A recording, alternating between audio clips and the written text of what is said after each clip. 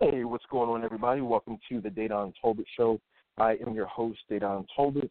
This is Ask Dedan Advice Lunch Hour, and we are back live today. I want to say, thank you to everybody for, all the kind words and, just comments and likes about everything that, I have going on with my family and my kids. I don't often take time to say thank you, but, you guys do show a lot of love over in the Friends of the Dedan Tolbert Show group and just, everywhere. So I wanted to start off today with that. On this afternoon, guys, I want to spend a little bit of time talking about commitment.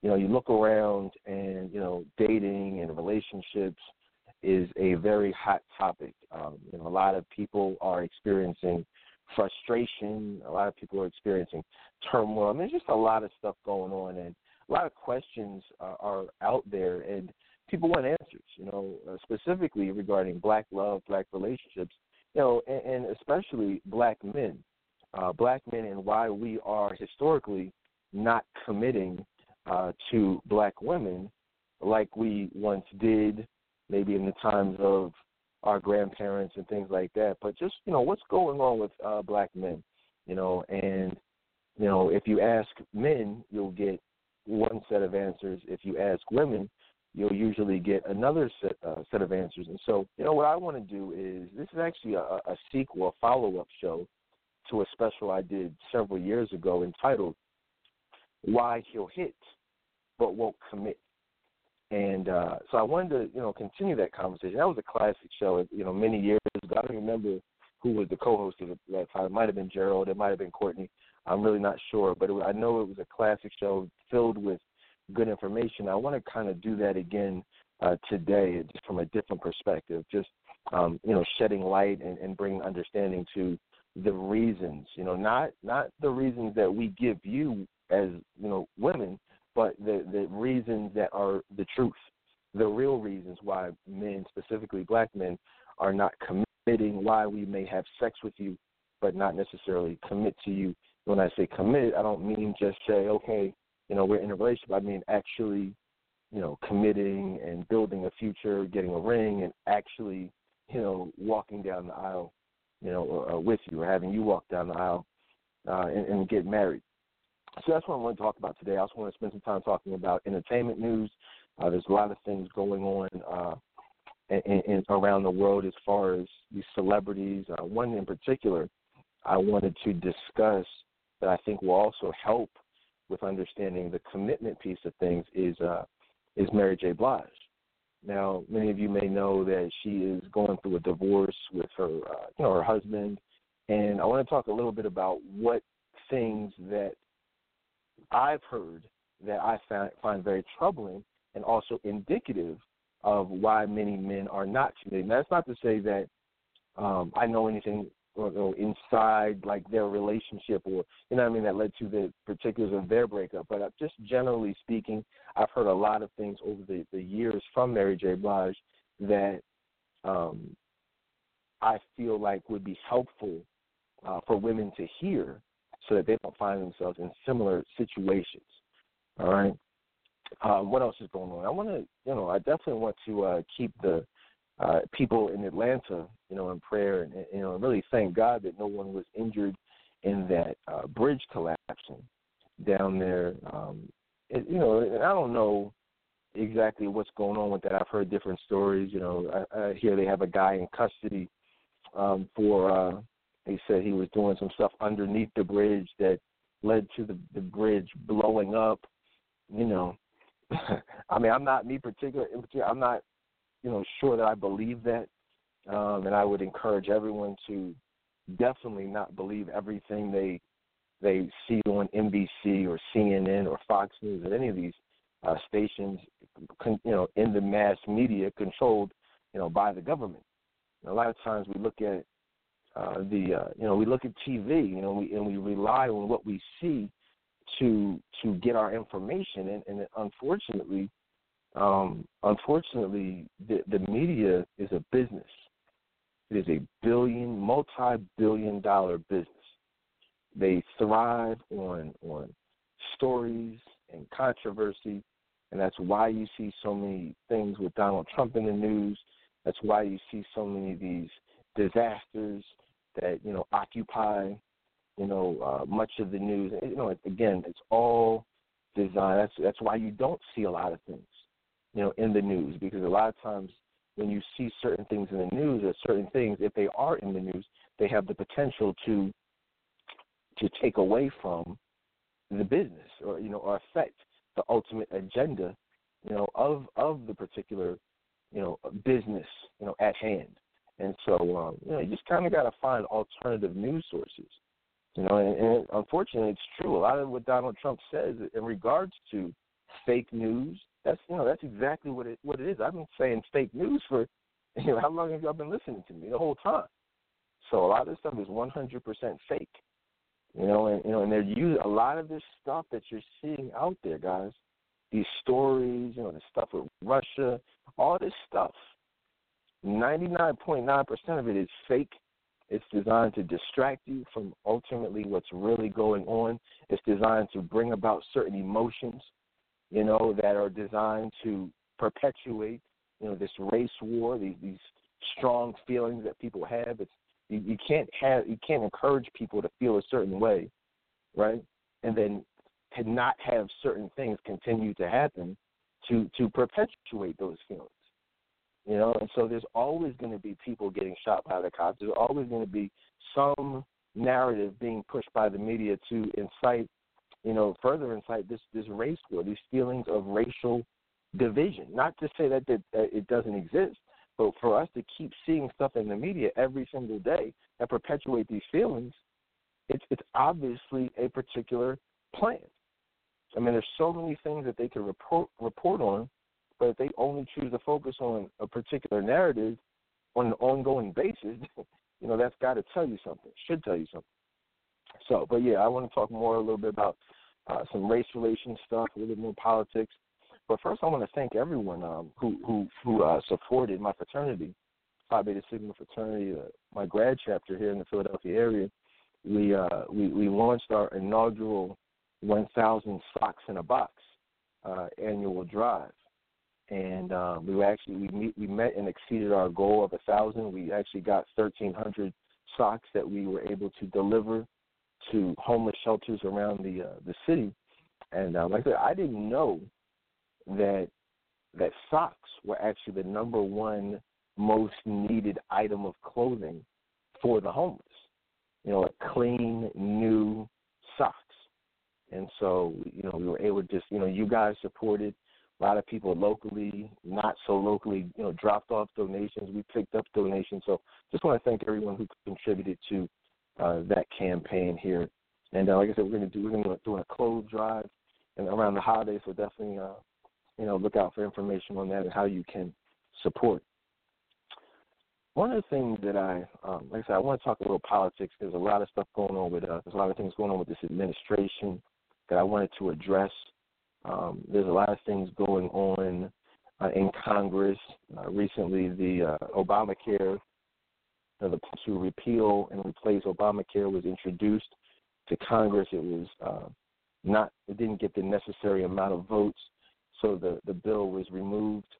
It didn't take a vote on it. I want to talk a little bit about that, but and to introduce this topic of conversation, I posted on Facebook, and I asked a question. I said, if the Bible specifically says that we wrestle not against flesh and blood, and that the real problem plaguing us is spiritual wickedness in high places, why is the only thing that people seem to care about is what's going on physically with certain individuals in the government? I said that being spiritually correct is infinitely more important than being politically and socially correct. And you might say, well, what does that have to do with the healthcare? Well, it has a lot to do with it, because what's happening here is, it's weird. I see all this stuff happen, and everyone, it's like we're at a point now where the government has created this monster, and that monster being Trump, Donald Trump. they've created a monster. Or I should say they've turned him into a monster. Because he wasn't always, he's always been in the media, but he hasn't always been a monster in the media. I'll talk a little bit more about that a little bit later. But what they've done is they've turned him into this monster where anytime you mention his name, anything that he does, anything that he says, it becomes a circus. And it automatically and instantly becomes negative. And so what we have here is, right now we're talking about this plan to repeal and replace Obamacare, and everyone is automatic. Well, I shouldn't say everyone, but if you're a Democrat, if you're a liberal, usually if you're African American, you've been conditioned to believe that Obamacare is good, the Affordable Care Act is good, and anything outside of that is bad, right? But I see things a little bit differently, and I'll tell you why. And I've talked about this before, but one of the things that people need to understand about this is a government law. It's a law. Obama made it a law, that you are absolutely required to have health care insurance, a particular type of health care insurance. And if you choose not to, right, then you will be penalized. Okay? And so what's happening here is that the government, like if you're against, a lot of people have said in the past, ironically, is what Obama ran up one of his platforms. One of his main things when he was running was he wants to have a smaller government. He doesn't want to have. He wanted to introduce change, and he wanted to have less government control. He wanted to change how things have historically been done. But what's happening is actually the opposite. Obamacare actually epitomizes the opposite of that. It's actually enlarged the government's control over its citizens. It's now they are now in total control of your health care, decisions. So if you choose to not, participate in this plan or have some form of, health care, then you are basically penalized. Which me personally, I believe everyone should have health care. I believe that. I don't feel like if I go to the hospital, I don't have health insurance, I don't feel like that should be your responsibility to pay for that through your taxes.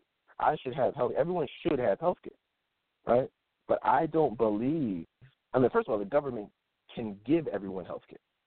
They have that ability, just like other nations. They have universal health care. That's one of the things that Bernie Sanders was pushing was universal health care.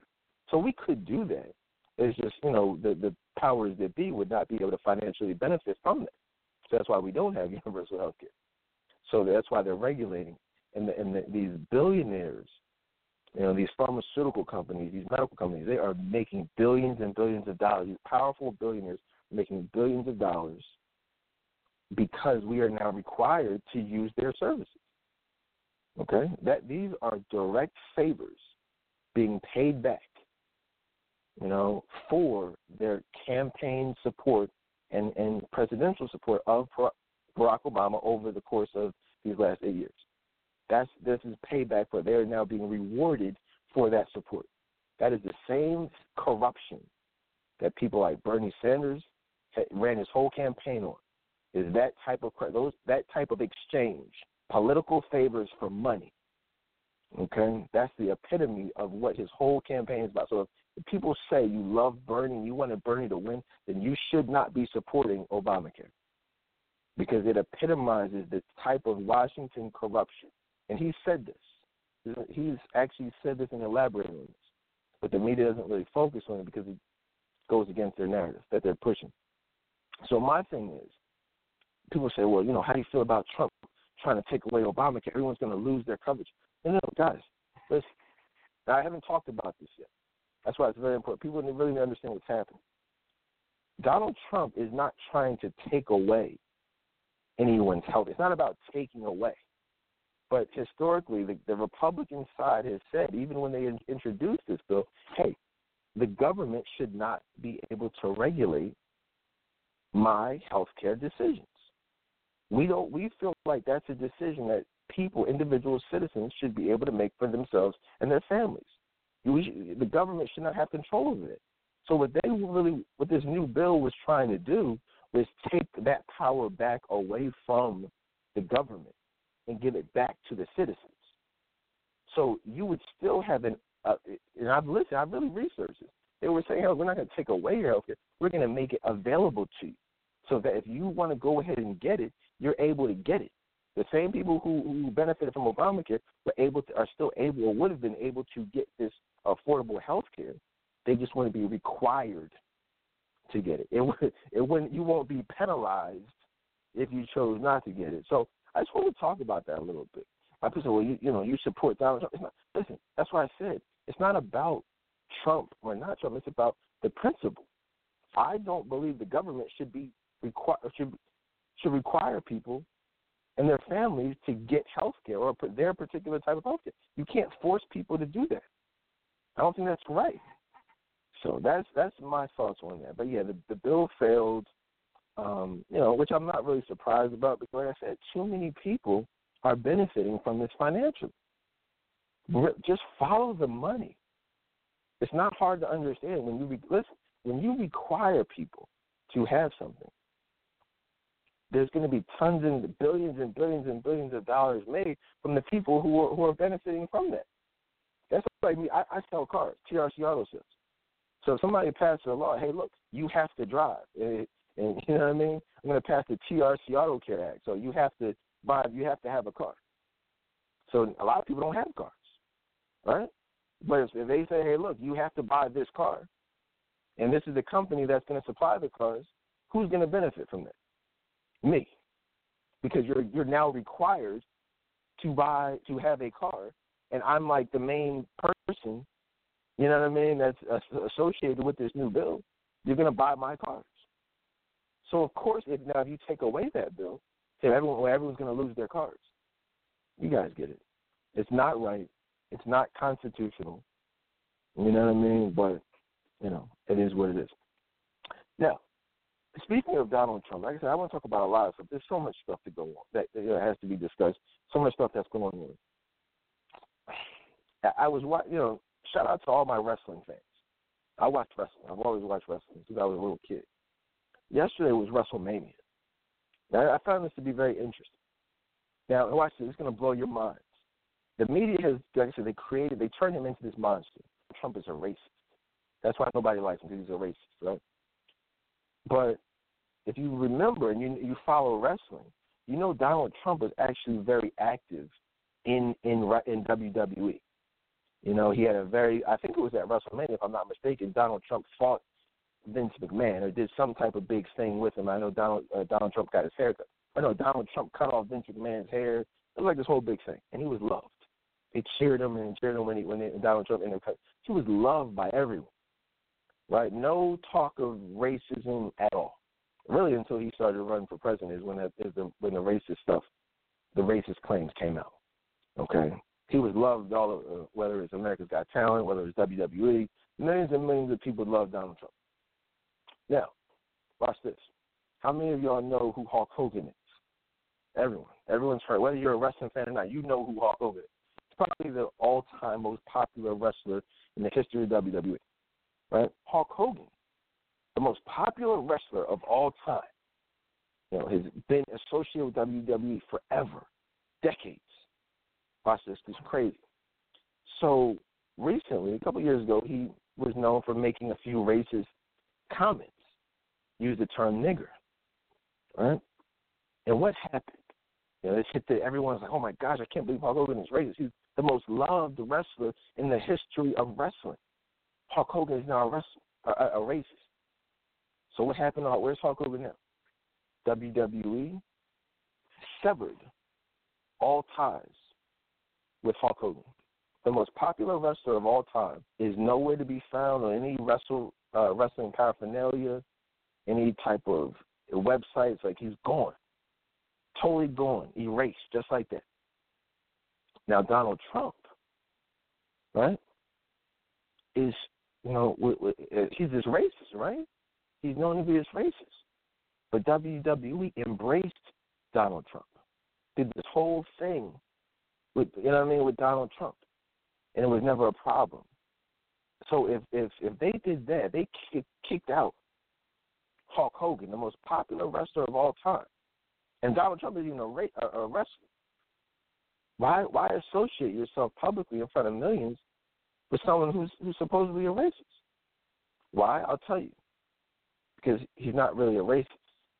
It's that the media has created this monster for a particular agenda, for a particular reason, to push a particular agenda. You know, and at the time, the agenda was to benefit Hillary Clinton, because she pushed a particular platform that was beneficial to those who are in power, these billionaires. And so I just want to talk about that stuff, for a little bit. You really got to, with this stuff, you have to read between the lines. You have to kind of really see what's going on, because if you're focusing on, NBC and, CNN, MSNBC, Fox News, all this stuff, it doesn't matter the network, you're going to be misinformed. And your opinions, I was talking to someone recently, one of my frat brothers actually, and he was saying, wow, I remember growing up on Ted Koppel and Tom Brokaw and Peter Jennings, Dan Rather. Back then is when you actually had, actual objective news, honest news reporting. I mean, it was always controlled by the government, but it was not at all as, subjective as it is now. And if you notice, it's funny, we were talking that they don't even use the term broadcaster anymore. Now it's, you're a commentator, right? Before it was like, okay, I'm just going to report the news and give you an opportunity to form your own opinion based on the actual news. But that's not what it is now. It's I'm going to give you the quote-unquote news, but I'm going to add my opinion to it. I'm going to add, depending on the network, I'm going to add my side of things to it to influence your opinion. Before, they didn't do that back in the day. And it's just a sign of how things have changed and just how advertising-based and monetary-based the quote-unquote news is. That's why, it is fake news. It's not really news. It's fake news. It's designed to bring about a particular emotion in you to drive their agenda. People say, well, you love Donald Trump. People don't understand. I don't give a damn about Donald Trump. I really don't. I have such a disdain for the mainstream media, okay? And I see what they're doing. I see it very clearly. So when I speak out against people who are directly benefiting from the stream media's agenda, the government's agenda, I speak out against that, and I tend to side with the people who are not benefiting from that, the people who that whole machine is attacking. In this case, yes, it is Donald Trump. Now, that has nothing to do with Donald Trump personally, but me as a Christian, okay, my views are not, and I would hope no one's views, if you're a Christian, I would hope your views would not be of a liberal nature, supporting gay marriage, homosexuality, abortion, like all these things that is the foundation of the liberal platform, the Democratic. I would think that as a Christian that would not be your views, but for many, they're not really looking at it from a spiritual perspective. So it's funny, people talk about Christians actually talk about being a conservative as if it's a bad thing, wanting to, as opposed to, latching on to this liberal agenda like, oh, times are changing, so we've got to change with the times. Gay marriage and all this other stuff is more popular, so we have to be progressive. We got to change. It's like, no, I'm the same. Like I am a conservative. I do believe that things should stay how they've been in regards to what the Bible says they should be. Now, all this other stuff that really doesn't have to do with the Bible, we can talk about that. That's why I'm not a Republican. That's why I'm not a Democrat. But certain things I am passionate about. Other stuff, it's like whatever. You know what I mean? So one of the things I said online, I said it's amazing, that people love the government when Obama was in office. I mean, like, it's funny. People won't really admit it, but people really did. They love the government. And I didn't just love Obama, but they embraced the government. I mean, I grew up in a time where it was just understood that the government was not for us, period. Didn't matter who the president was. It was like the government was the problem.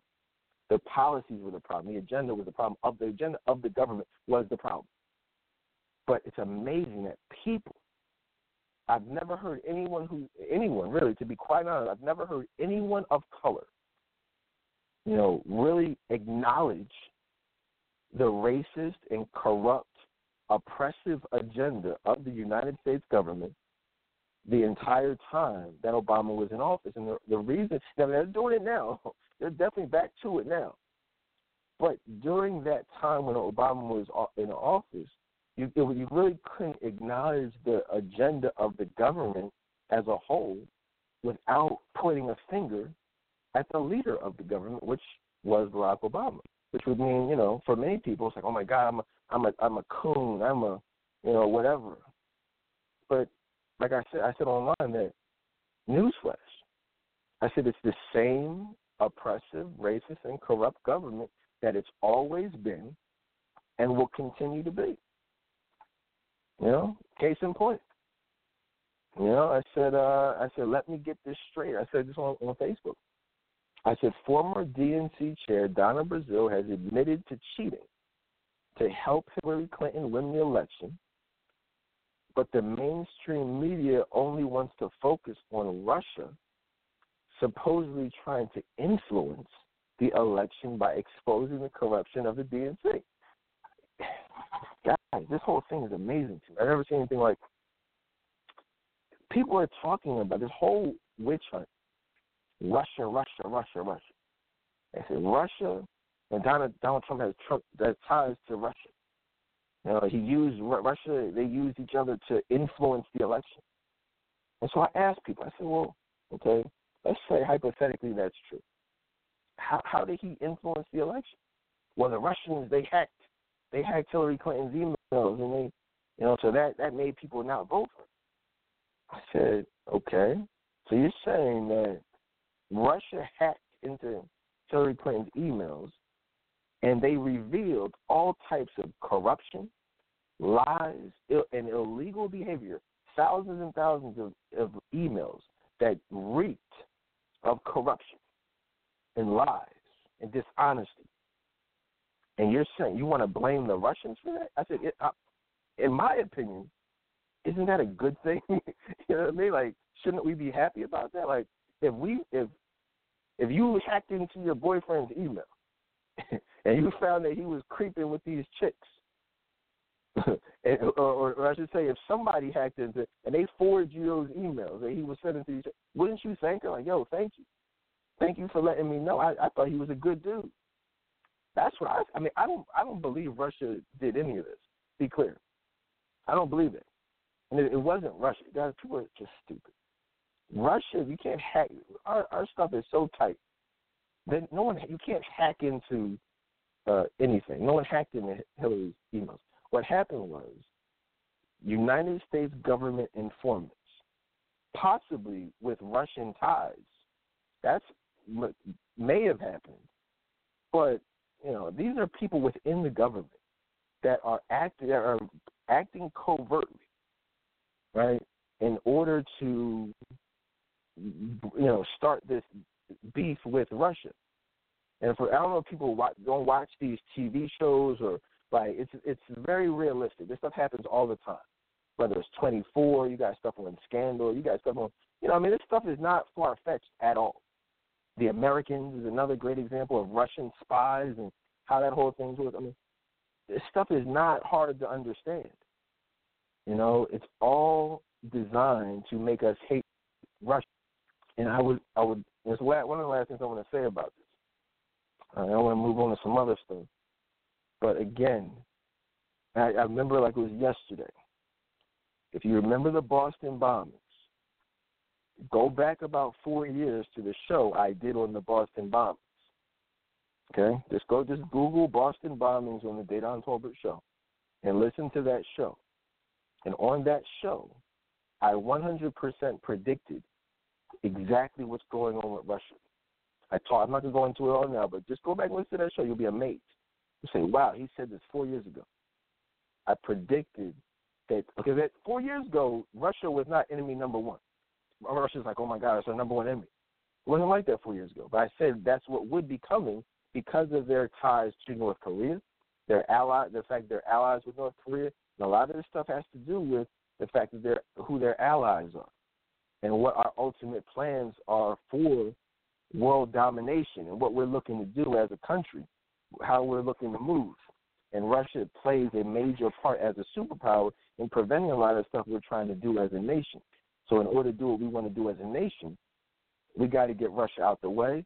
We got to lay a foundation for what ultimately will become war with Russia. You know what I mean? So it's deep, though. But like I said, go back and listen to that particular show where I broke down what happened with the Boston bombings. And that's where it all started. That's where it all started. It's amazing. This stuff is crazy. I'm surprised. It might not be up there. They might have taken it down because it's crazy. It's probably down at this. They probably won't even get a click on it. But for those of you who heard, try it. It might be up there. But I'd be surprised. I wouldn't be surprised if it was gone, magically disappeared. You know what I mean? So, but yeah, man. People are still talking about this wiretapping stuff, and God, do people not understand? The government wiretaps everybody. You know what I mean? Like, that's not unheard of. Dr. King, Malcolm X, Edward Snowden, everyone and their mom gets wired. I'm probably wiretapped. You're probably wiretapped. You know what I mean? Obama and the NSA conspired to pass illegal wiretapping laws to spy on American citizens.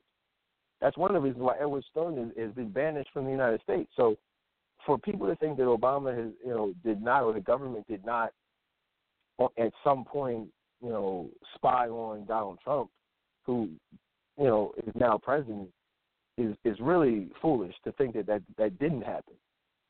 You know what I mean? It's very foolish if you understand how the government works. Like, everyone gets wiretapped.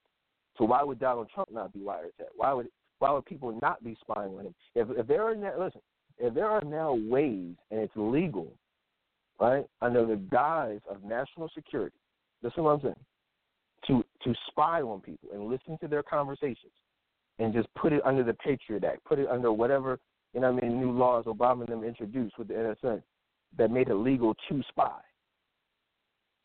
Please tell me why. If I was Obama, I would have been spying on Donald Trump. You know what I mean? So why would he not? So for and that's not to say that he did, but you really got to ask him, why would he not? And so for people to think that's like preposterous, or that's like the president or the president's aides or the CIA would not want to tap and hear what's being said about the person who's probably going to be president, it's just stupid to think that is out of the question. Do you think that Obama or the NSA or CIA or whoever, if you think that's preposterous or 100% out of the question to spy on a presidential candidate and a billionaire with ties all over the world, you think that's, that doesn't make sense or that's out of the question, then you, sir or ma'am, know nothing about politics or how the government and the world work. That's just being real. You know what I mean? Snoop Dogg, the hypocrisy out here, guys. There's so much stuff I haven't talked about. The hypocrisy. We got Snoop Dogg out here making music and putting out imagery that if anyone did the same type of images targeting Obama, it would be World War III. And the reality is many people actually did put out certain images, these racist, images of Obama hanging from a noose and hanging from trees and different things. People went crazy. Black folk went crazy. So why is it okay to put out violent images, of people attacking and shooting, whatever Donald Trump? It's one thing if you don't like him, you don't like his political views, but to threaten harm and do different things, it's stupid. It's not Christian. It's hypocritical because you wouldn't want that same stuff done to an African American president, or even Hillary Clinton for that matter. If somebody did that to Clinton, people would go crazy. So we got to stop being hypocrites. Okay, we really got to stop being hypocrites and start being Christians. Well, they're not even talking about the bills designed to increase funding for the HBCUs. People are not talking about the border control, upgrades that are now in place. And I'm not saying you have to. But for me, I'm the type of guy.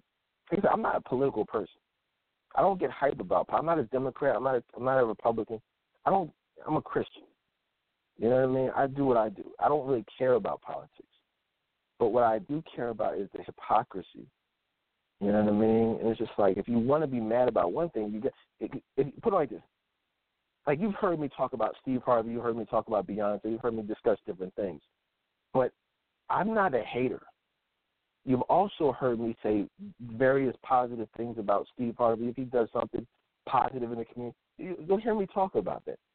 If you hear me say, Jay-Z gave $1 million to someone, or Beyonce did this, and I feel like that's positive, then I've talked about that in the past. You know what I mean? So my thing is, it's like, I'm not a hater. I say what I say if it needs to be said, but I'm not going to ignore purposely positive things, because that is the epitome and the textbook definition of a hater. So if you talk about and bash Donald Trump, bash, but never say one thing, this guy wants to give millions of dollars to the HBCUs. He wants to get into Chicago and really, do some positive things to make it safe. Come on, let's not be haters. It's cool if you don't like what he's doing with the immigration stuff or whatever. That's fine. Speak about it. That's what political debates are about. But you at least have to acknowledge the positive. That's all I'm saying. Let's not be hypocrites. All right? Meanwhile, you look around, we talk about race relations. We got kids out here being killed. Recently a young boy was killed, a 13-year-old kid was killed in a Chinese store. His kids just walking to the Chinese store, shot him in the head.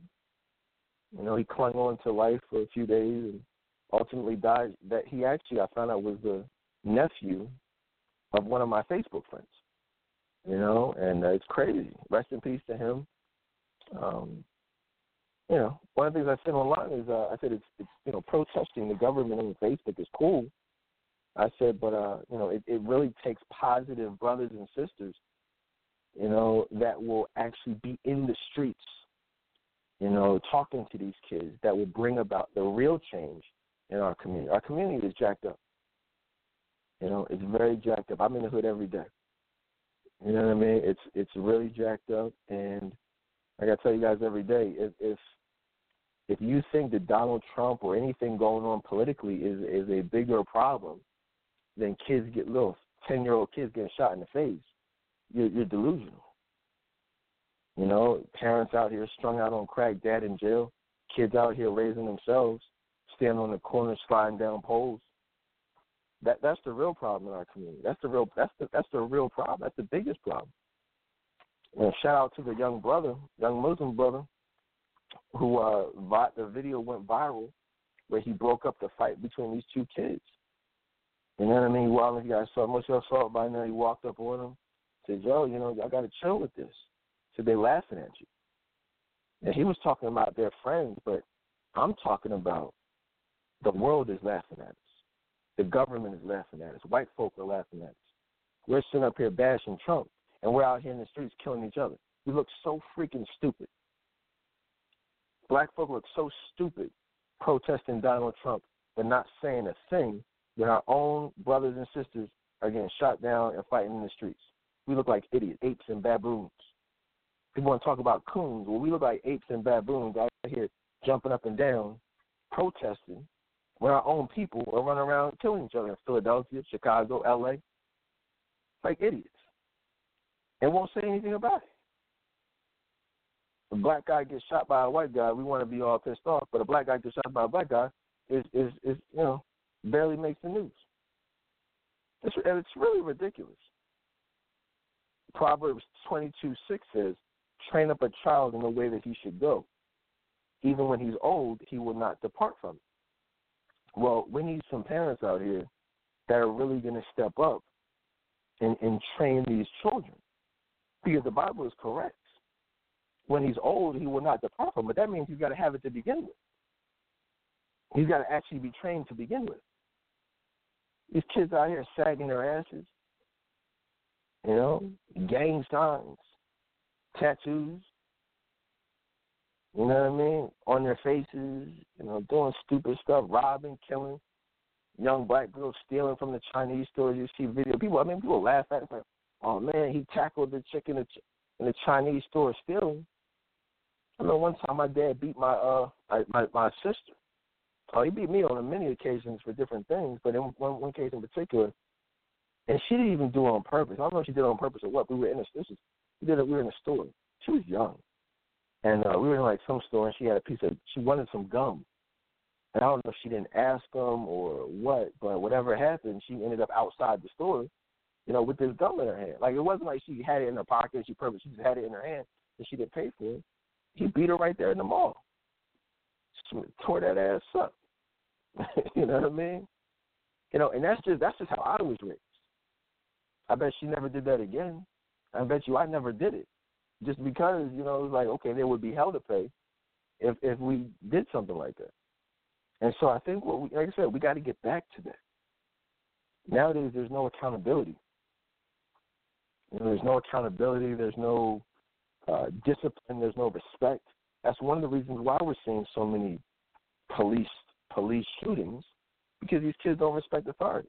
Now, that's not to say that these cops aren't often wrong, but when you're constantly every day,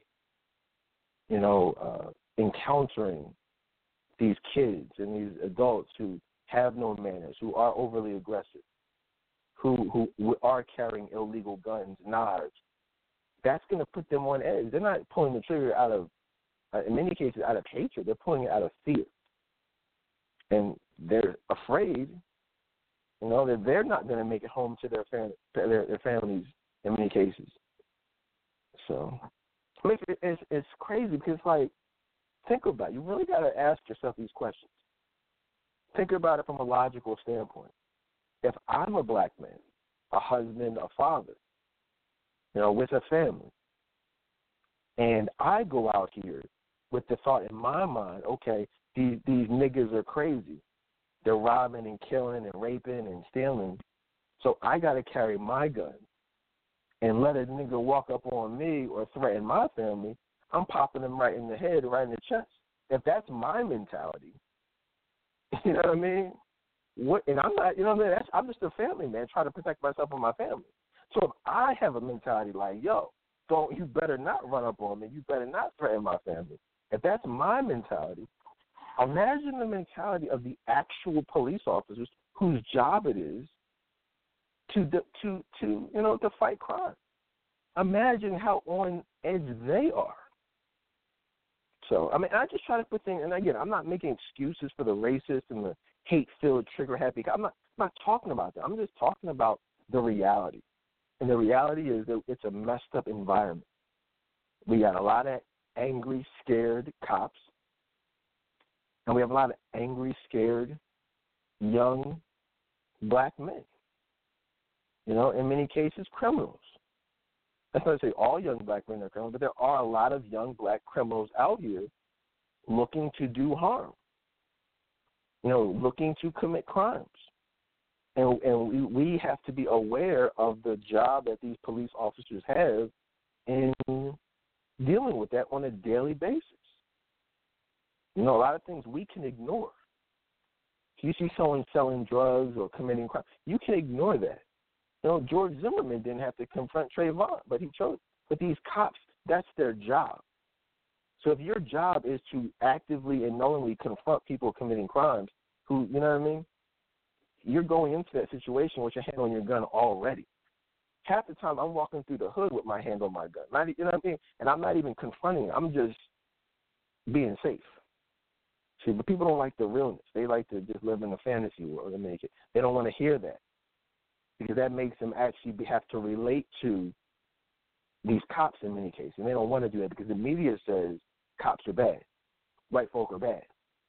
You know what I mean? It's us versus them. They don't want us to be able to relate to what they might actually be feeling in that moment because guess what? it's most likely exactly what you're feeling at that moment. So, I mean, it's crazy. I know a lot of y'all tune in because I want to hear talk about commitment. And, we could do that, but a lot of this stuff is real. You know what I'm saying? Entertainment news. Mary J. Blige. I want to talk a little bit about Mary J. Blige. Like I said, I want to talk about commitment, and that will be a good segue, for commitment. Or I should say why these men are not committing like they once did. One of the things that we're seeing out here, guys, you guys know that, everyone's saying it now. It's become a popular term.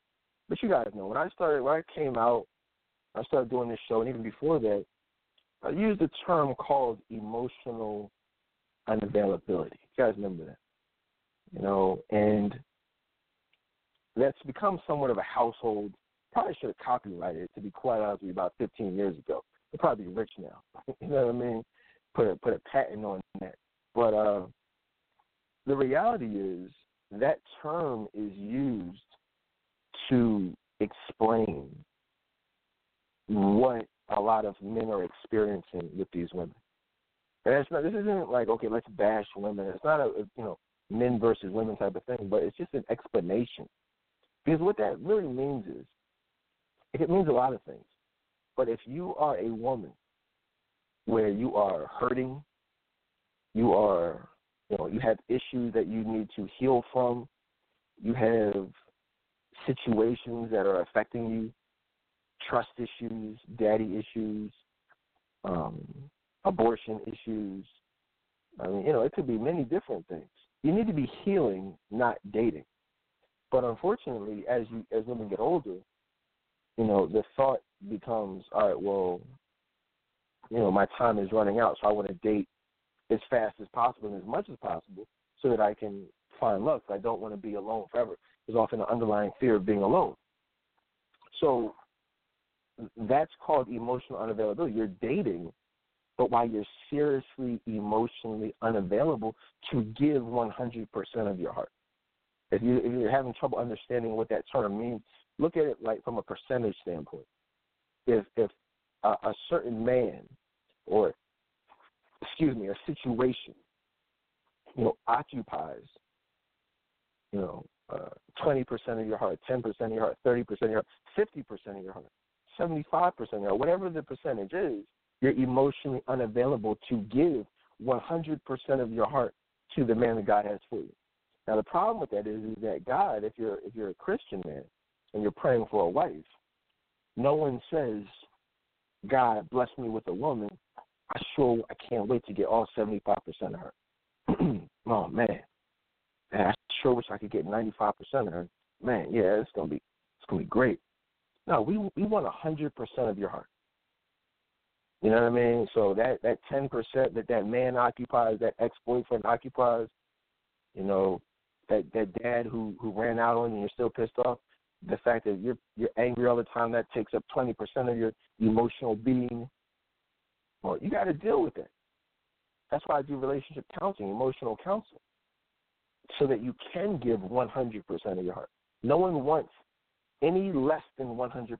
So what happens is, if you go into a relationship, if you go into a marriage with the ability to give less than 100%, it's guaranteed to fail.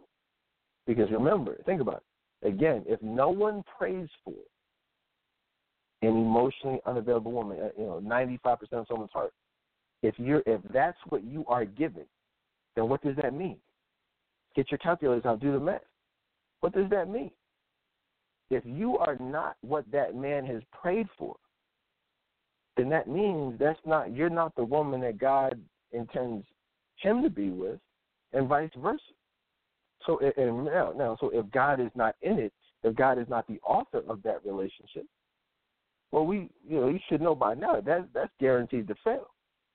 So think about it. The end result has to be a woman who's able to give 100% of her heart, and a man who's able to give 100% of his heart. That way, and you're putting God first in that relationship. Those are the relationships that ultimately succeed. Those are the only relationships that will succeed. Now, obviously those types of relationships, that type of 100% giving, those situations are rare. They're very rare. But and that the fact that they're so rare, it often discourages many women, causing them to say, you know what, whatever, I'm just going to date. But you don't have to say whatever. You can just say, I'm going to try to, be that woman. It's not impossible. A lot of women are not. This is what I do. A lot of women say, well, Dedan, why don't you talk about the men? Why don't you talk about these emotionally unavailable women? I said, men. I said, that's not a term. You understand what emotional availability means, then you know that that's not a term associated with men. You know what I mean? But if you understand that, you're not going to be asking about the men at all. You're going to say, well, how can I be that 100%? How can I be that virtuous woman? How can I be 100% emotionally available? And if you are emotionally available, does it really matter what the losers are doing? Does it really matter what the thugs, the liars, the dogs are doing? Why does it? When do you really give advice to these men, Dedan? Give advice to them for what? You want a husband, right? So why don't you listen to this advice, and that'll help you be found not by the losers, but by the best possible men that will complete that 100% ratio. That's all you got to worry about. So if you fast forward, years ago, interestingly enough, many of you may remember, years ago, I did a show, and you can, all shows are archived. You can actually Google the definition of emotional unavailability. Right? You can Google, just put my name in it, the definition of emotional unavailability, and you'll hear a few shows over the years probably with that same title. But one of those shows, in fact, I think all of the shows, I used Mary J. Blige as an example, and I specifically played a song by her called "Missing You." And if you listen to that song, "Missing You," it actually epitomizes emotional unavailability. One of the first lines in the song says, "I'm not in love." Well, at least that's what I just keep telling myself. So that right there, that right there, it kind of points to a guard. It points to a wall. It's like, okay, I have feelings for you, but I'm going to deny those feelings. I'm going to act like I don't. Why? Not because I don't love you, not because I don't have feelings for you, but because I'm afraid to be hurt by you. So if you're already going into a relationship with a wall up, guess what? That man isn't going to commit to you. You're going to get played by that man. And that's what often happens. Mary J. Blige she's said this. She says she's talked about issues and emotional heartache that she's never healed from, stuff that goes back to her childhood, her teens, and she still dated. She still got married. And I'm not knocking her. I like Mary J. Blige. She seems like a very nice woman. But she herself has admitted her own emotional unavailability on many occasions. I was just recently listening to her on The Breakfast Club and Angie Martinez. And, it's so her ending up with a dude like Kendu, this dude wants, money, $100,000 a month or whatever the heck he wants, something crazy. Like, you end up with dudes like that. You end up with losers. Dude, I don't know if you guys heard the interview, but she was on The Breakfast Club talking about how, she just was never good enough. And it ultimately became clear he just didn't want her anymore. He hadn't committed to her. He was with her, but he hadn't committed to her. And he's with someone else and ultimately left her for this other woman. And now she's going around talking about it. And that, I'm not blaming her, but I'm just saying, you cannot go into a relationship with all of these issues, all of this baggage, and expect a man to commit to you. He may use you for the sex, for your body, for your money, for your political and social status, whatever. But ultimately, he's not going to commit to you, period. I've dealt with thousands of women as far as counseling and asked Dedan advice questions and situations I've been, asked my opinion on. And out of thousands and thousands of situations, I've never seen one successful emotionally or one successful marriage that was based on the foundation of emotional unavailability. Right? Whether it's, you look at these celebrities, I mean, the list is, we could just go down the line, but I mean, you just look around. Halle Berry, whoever, Khloe Kardashian, I mean, anyone. And it always ends up the same way. They end up dealing with these losers, these weirdos, and then everyone acts like, oh my gosh, I can't believe they broke up. They were together for this long, and they're no longer together. And I'm like, okay, you're surprised why? Oh, you must not listen to the show. You must not understand what the concept of emotional availability is about. And even your situation, you know what I mean? It's, oh my God, I found out that nigga was cheating on me. Okay, well, let's talk about what was going on in your life prior to you dealing with him. Well, you're blaming a woman, Data. How are you blaming? I'm not. No. See, this is not a bashing session. This is an explanation session. You know what I mean? Young woman said, Dedan, you said something the other day and it offended me. I said, I apologize for offending you, but I want to apologize for what I said because I mean everything I said. It's one of the things I can't stand about these celebrities. That's why I'm not a celebrity. I would never want to be a celebrity because you have to apologize. You have to watch what you say. You have to be careful not to offend people. And it's not, for me, it's about being real. It's about, helping people. But the reality is you can't help people if you're afraid to piss people off. You know what I mean? And so I'm okay with being the bad guy if it means, someone not killing themselves. I won't put her name out there, but one of my clients, she told me, shout out to her if she's listening, but she said this time last year, she said on April 1st, she had planned to kill herself. This is real, 100% real. She told me, she said, I didn't tell you this. I was working with her at that time. She said, you know what, Dan, a year ago, I basically said, like, that was it. I was done. I couldn't take it anymore. Sick of all this. I'm just going to kill myself next year, April 1st. And today's April 3rd. Thank God she didn't do it. We're making progress. So, I mean, it's crazy out here. And it's crazy because I cannot tell you how many women I've spoken to and I've helped who have actually had suicidal thoughts. Many of them you've heard right here on this show.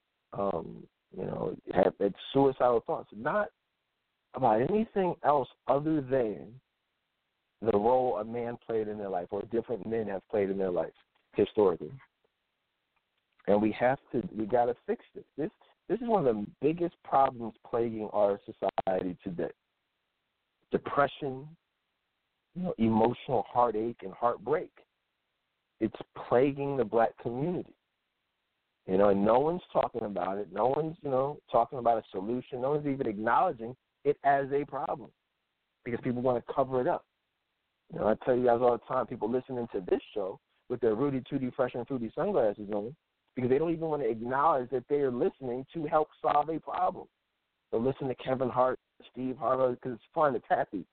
But talking about emotional depression and the role a particular man played in your life and the fact that you may have had suicidal thoughts, that's not, no one wants to acknowledge that, which is cool. You know what I mean? But it just means we still got to deal with it, even if it's in silence. One of the things I saw online is, I saw on BET. I was watching Being Mary Jane. And hopefully you guys have heard my 2-night special from last year or a few years ago on season 1 of Being Mary Jane, where I talked about just all the different examples of emotional unavailability that Mary Jane Paul struggles with and exactly why she's single, exactly why, these men are not committing to her. It's really amazing. I've never seen a more realistic depiction of a successful single African American woman, who is the epitome of what these black men do not want. I mean, it's not hard to see. You look on TV, every successful leading actress of African American actress is either a very promiscuous, and in most cases, as an adulterer, a whore.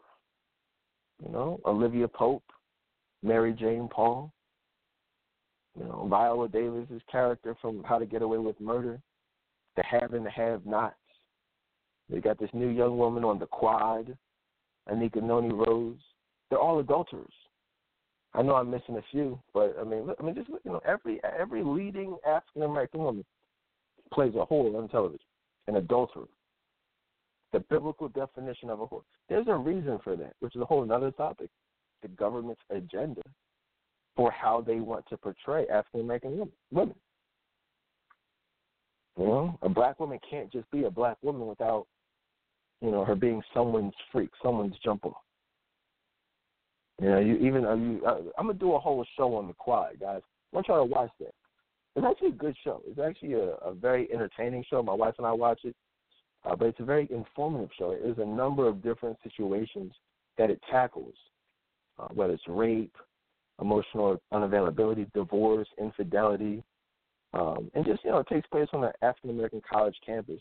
So that brings a whole different dynamic to television. So definitely watch it, because in the near future, very near future, I'm going to be doing a in-depth breakdown of the quad. Really good show. I enjoy it. One of the few shows I really enjoy.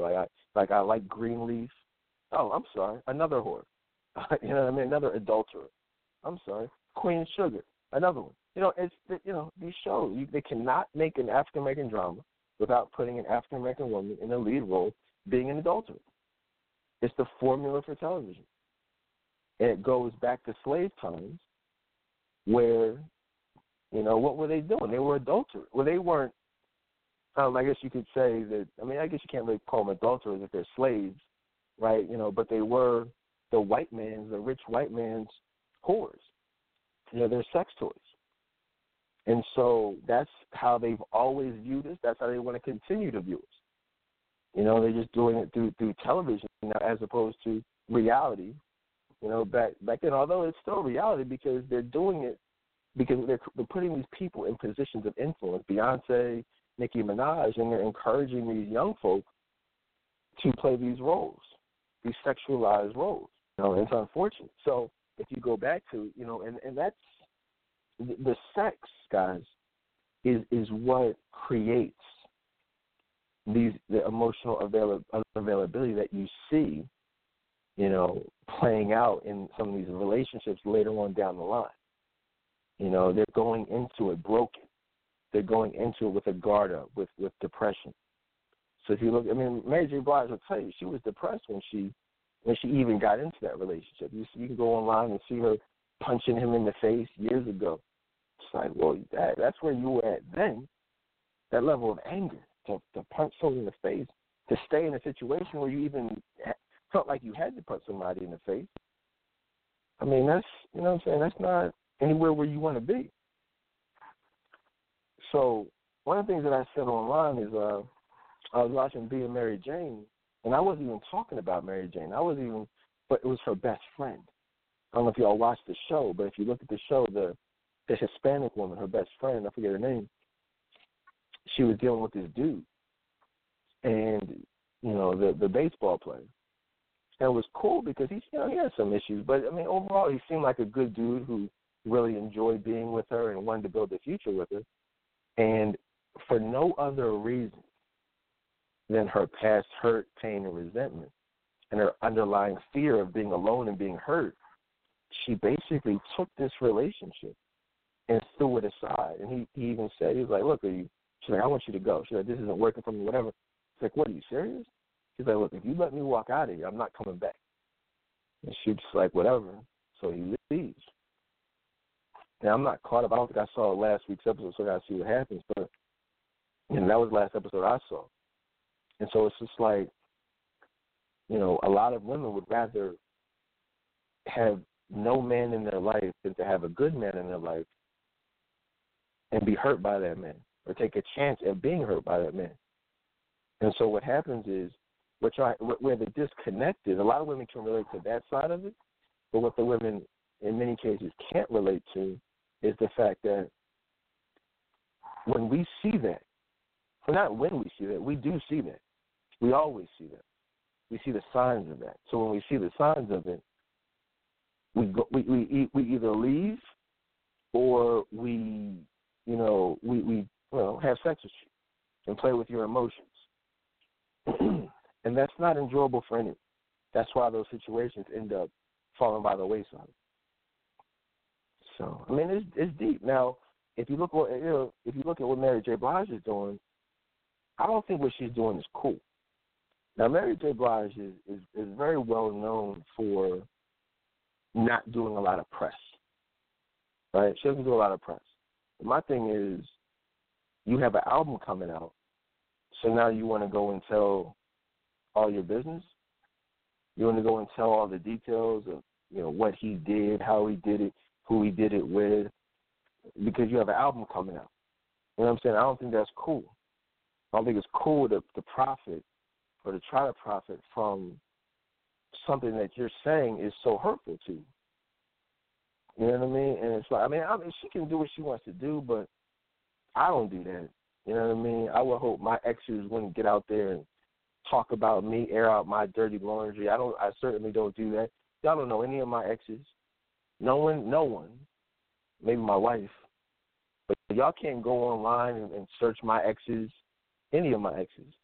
Somebody show me one of my exes. I've had several exes. Show me one of my exes. Nobody can do it. Why? Because it's not cool to put people out there like that. You ask me, hey, what happened? I may tell you a story. You know what I'm saying? I told you guys stories, but you don't know who those stories are about. You know what I'm saying? You can't place that person. And that's because I try to be respectful. And I feel like when you love someone, you say you love someone, you care about someone, even if things don't go how you want them to, and even if you're done wrong, sometimes I believe it's best to take the high road. You know what I'm saying? You don't have to put that person on blast. You know what I mean? Have to expose that person, search for public affirmation and all that stuff. Just be mature and let it go. And that is how you know you're healing. But all that stuff, her talking about him, trying to tarnish that man's name, that's just because she's hurt. And she's even said she's hurt. You know? So, what else? But yeah, so what are some other reasons that these men are not committing? Let's talk about it. I mean, one of the things that I think is important to say, and I said this on social media, I say this about once a year. I always share it when it pops up in my memories because I feel like this is, it's really one of the most not known things about men from African American men. I said that, ladies, black men are not afraid of commitment.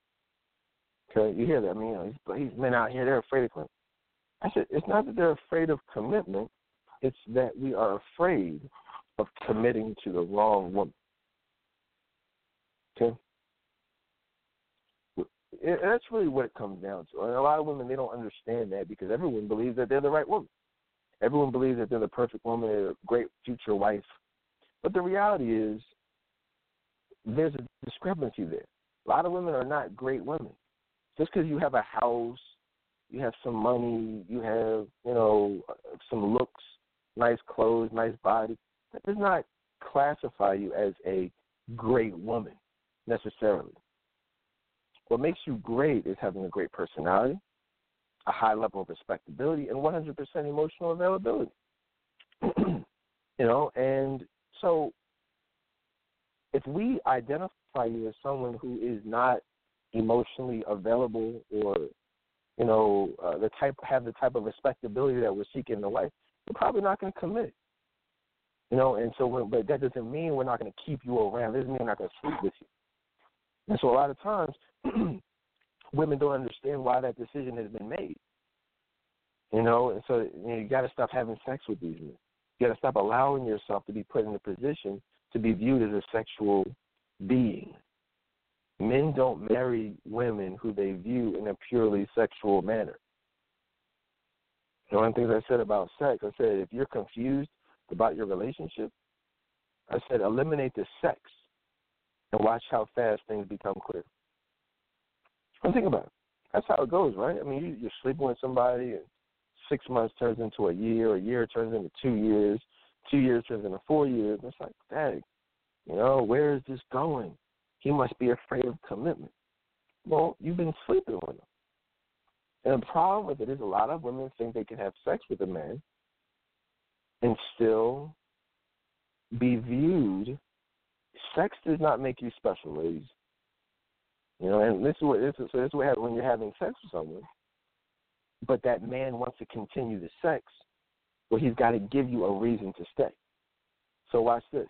This is what I said online. I said, ladies, when a man claims he doesn't believe in titles, I said that that's just a fancy way of telling you that he wants to keep having sex with you as well as other women, and he has no intention of building a future with you. That's really what that is. You can't sleep with someone, right, and tell them, hey, look, this is just about sex, and I have no intention of ever being with you. 99.9% of the time, you cannot do that. If a man is doing that, it's probably because he's making you think that it's going to be something else. There's very few men, ironically, I was one of those men that actually could do that, but most men who could actually tell you, like, look, this is just what it is. But back in the day, usually, you know, and certainly today, these men aren't skilled in that way. It's like they got to lie to you. They got to deceive you. They got to give you false hope.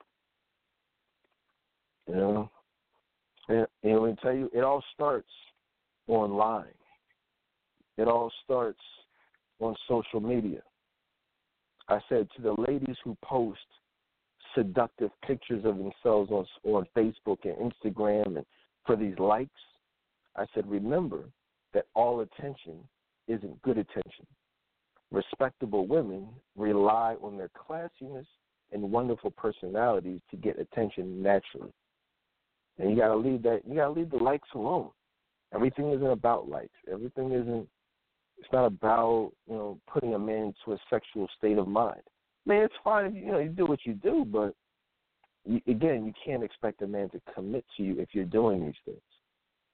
I look on Instagram and I see some of these women, you know, ass shots and breast shots, and they just don't understand, like, you know, what's wrong? What am I doing wrong? I mean, these aren't young girls. These are 30-year-old, 30-plus, 35-year-old women going on vacation, posting pictures of their thighs. I don't know what that thigh pic is. What's with the thigh? Like, you know, laying on the beach. What is it? Like, mandatory that you got to take a picture of your thighs? Like, what is that? I mean, you do that. It's fine to do it, whatever, but it's setting those thirst traps. You're attracting someone to lust after you, inviting them to lust after you. You cannot do that, you know, and expect to be viewed in a serious and significant way. So, I mean, I don't know, ladies. I mean, there's so many different things, you know, that prevent the commitment. And it's not all about sex. You know, a lot of times it's about mentality. You know, where's your mind at? You know, I said online, I said, ladies, when dating, be less concerned with what restaurant a man can take you to or what he can afford to take you to, and be more concerned with what church service he's spiritually led to invite you to.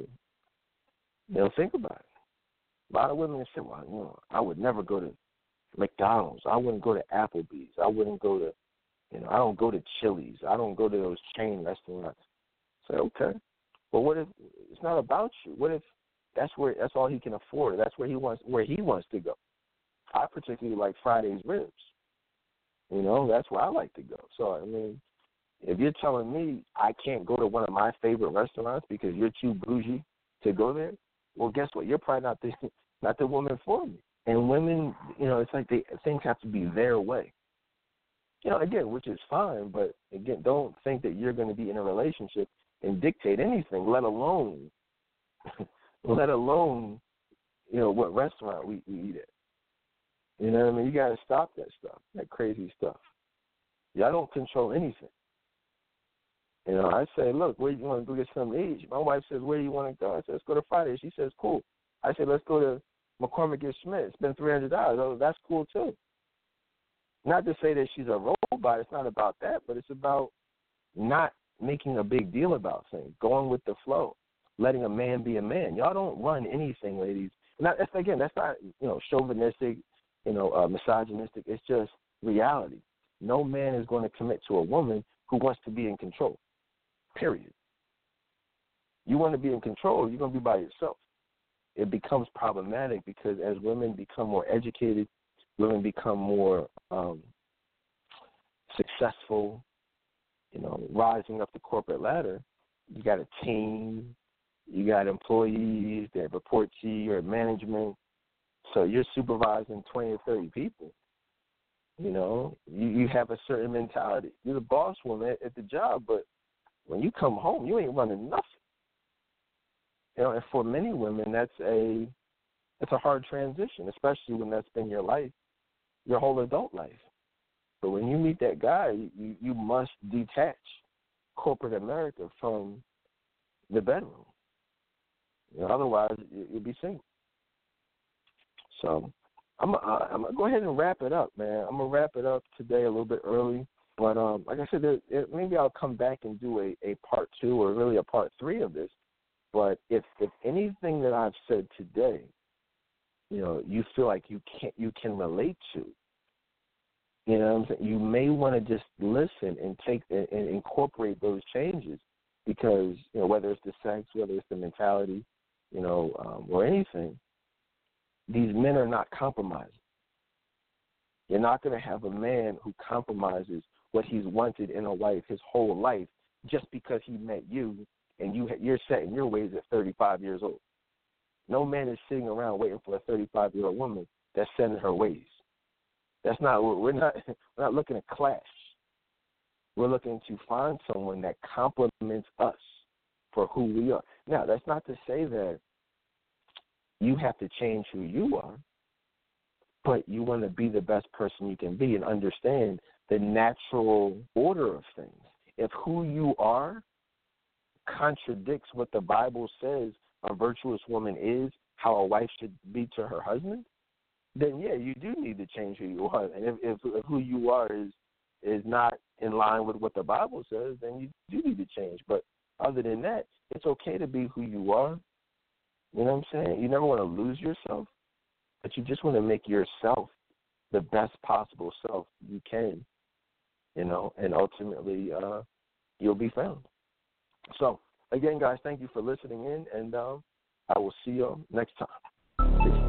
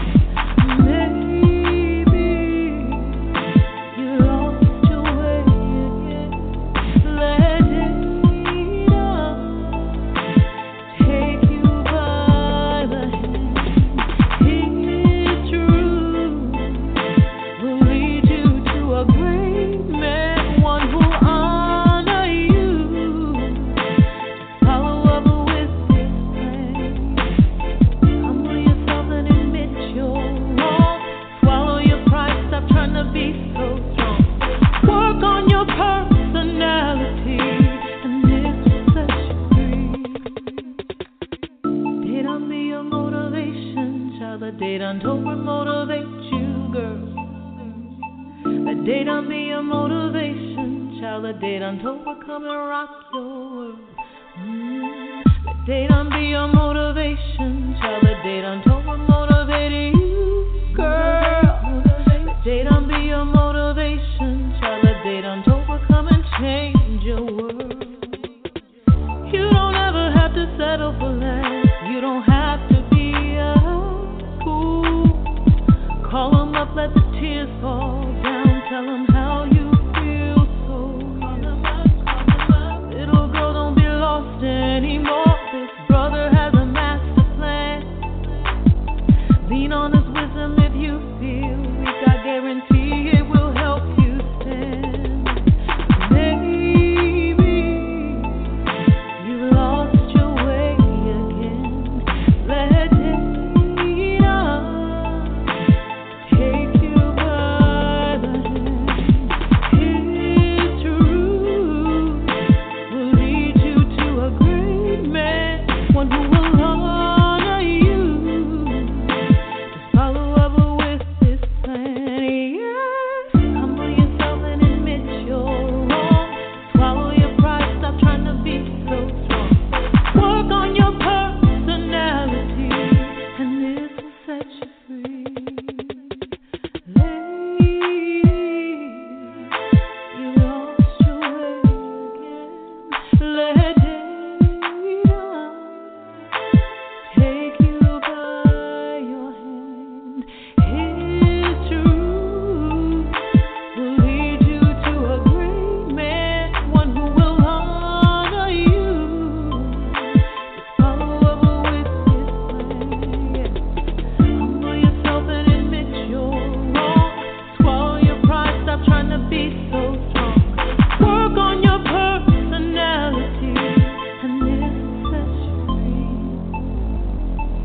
Dedan be your motivation, child. Let Dedan Tova motivate you, girl.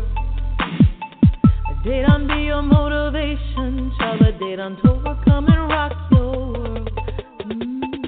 Dedan be your motivation, child. Let Dedan Tova motivate you.